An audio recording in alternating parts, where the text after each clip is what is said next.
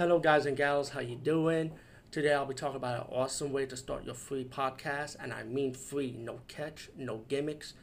It's totally free, easy to edit, easy to record, and easy to promote and monetize your podcast. It's called Anchor.fm, and I highly recommend you guys and gals check it out and start your own podcast and let your voice be heard. And also, don't forget to listen to Wild Dog Podcast and tell them that I sent you and that you hear it from me. So you get more people to join Anchor.fm. You will not be disappointed because they will also put your podcast in other platforms and then make it very, very much easier for you. Have a great day, everybody. Guys, what's up? Guess what I'm doing? I'm doing my own edits too. I just contacted my friend Mike Kid. I saw re-uploaded the revisit Prometheus, and I was like wondering, like, wait a minute, did you just re-upload this? I mean, did you just upload this earlier? And he told me there was some dialects he wanted to edit. So that I was like, I was like, oh, okay, cool. But then I just realized something about myself. Guess what? I'm redoing my Howling Part 1 review too, because I think I talked way too much in that review, and I feel like there was some things that I hold back on which I should not. That's not my style. You know, so yeah, my bad, my mistake.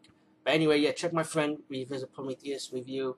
Awesome review again, and I'm glad you got a different take on it. As for the Howling review, for my part of it, yeah, I'm be doing this one. I just found out some news also. Two things. I think I just mentioned it 2 blogs ago.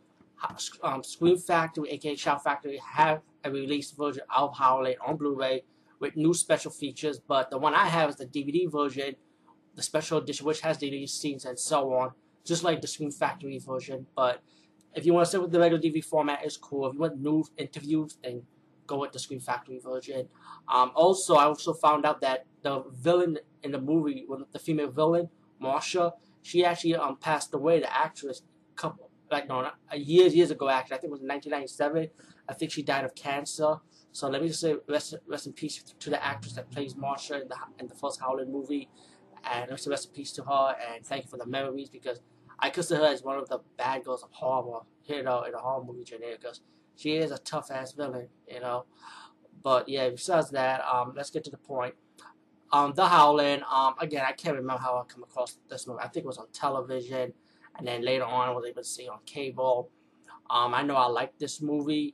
Definitely I love the soundtrack. They gave it like that old school horror soundtrack. But it kind of worked it for this early 80s movie. You got a reporting Karen, played by Dee Stone. She goes undercover trying to find this serial killer, to expose him and put him in jail pretty much. It's pretty obvious. And the cops kind of like lost track of her. When they were able to find her, it looked like Dee Stone's character Karen was about to get molested by the werewolf. And then the cops came just in time to shoot the werewolf and kill him. And they were wondering what the hell is going on. At the time, Kevin didn't know it was a werewolf, but as the movie progressed, it will develop to that. Later on, she sees the doctor, played by Patrick McGee. I think he was the old guy who played in the Avengers TV series from BBC. He played that spy agent, the old guy with the umbrella and the cool round hat. Yeah, he plays the psychologist in this movie, and he's advising Karen, you can take your man with you, go to his retreat. When up in the cabins in the woods, yeah, cabin in the woods moment. Here we go again.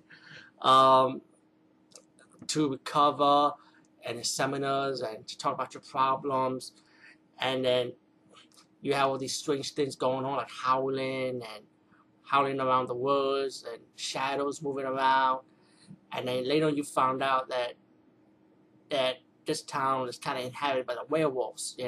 That's what the movie is about. This is like a werewolf version of Salem Lot, I would say. Let's put it like that. Salem Lot, the town was full of vampires. Howling is the same thing, And, the werewolves pretty much kind of have like a little conflict among their own, the werewolf clan of the town. Because it's like the doctor, he was in on it. He was a werewolf himself. He was kind of like the leader of the town, And what his methods was like, he wanted werewolves to live among humans. While you got Marsha, who's like the female villain, and other werewolves feels like we can't live among humans. We are animals. We gotta kill humans.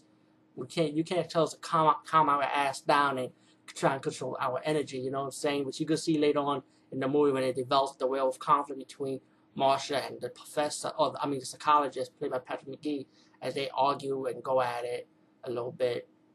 But meanwhile, you got Yellowstone's boyfriend in the movie. He got bit by a werewolf, which werewolf was turned, which Marsha turned into a werewolf and bit Yellowstone's man in the movie, and he develops to turn into a beast. And in the movie also you got they also invite a friend over because you got the female friend and the female friend's boyfriend doing like their own investigation, find out that the killer that they kill, that the cops kill, his body wasn't this. He pretty much escaped, and they was wondering who is this guy, and they come across this town pretty much because they also scared to call her friend to come over. The boyfriend said he'll come over later, But meanwhile, while you got the investigation going with the female friend part of it, and she finds out that there's werewolves, she was about to tell her boyfriend about it, and the werewolf was able to caught up with her. You find out that the werewolf was Eddie, who was the serial killer from the first part of the movie, who was the werewolf that escaped, and he pretty much killed the female friend.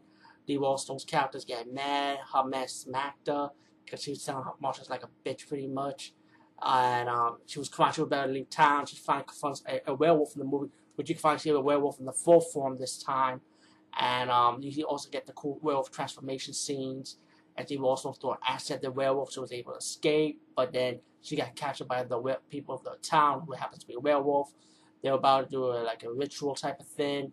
The female friend, her boyfriend, finally comes to the town and battles the werewolf and save the heroine of the movie, Karen, and help her try to escape while battling the werewolves to escape this town, And later on, you get your twist ending when, of course, you get the female reporter finally going to reveal that she's a werewolf, and then the guy kind of killed her. Killed her actually. So you get to Howling 2, which you can see in my next video blog, by the way. And you get your little twist end with Marsha, like she's alive. She survived the werewolf attack from the guy in the fire, and she says she want her meat rare. You know what I'm saying?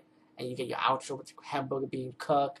And guess what? Let me just say, yesterday, when I was talking about this movie, I had a Grand Slam hamburger over at Concourse, at the Courthouse Deli in the Bronx, man. Oh, man, that Grand Slam hamburger was big, So it was kind of fun. I remember a hamburger watching Howling 1. Epic, right?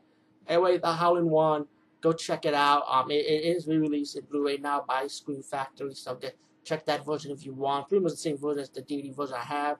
Difference is there's brand new interviews in the Screen Factory version. Anyway, peace guys. See you later.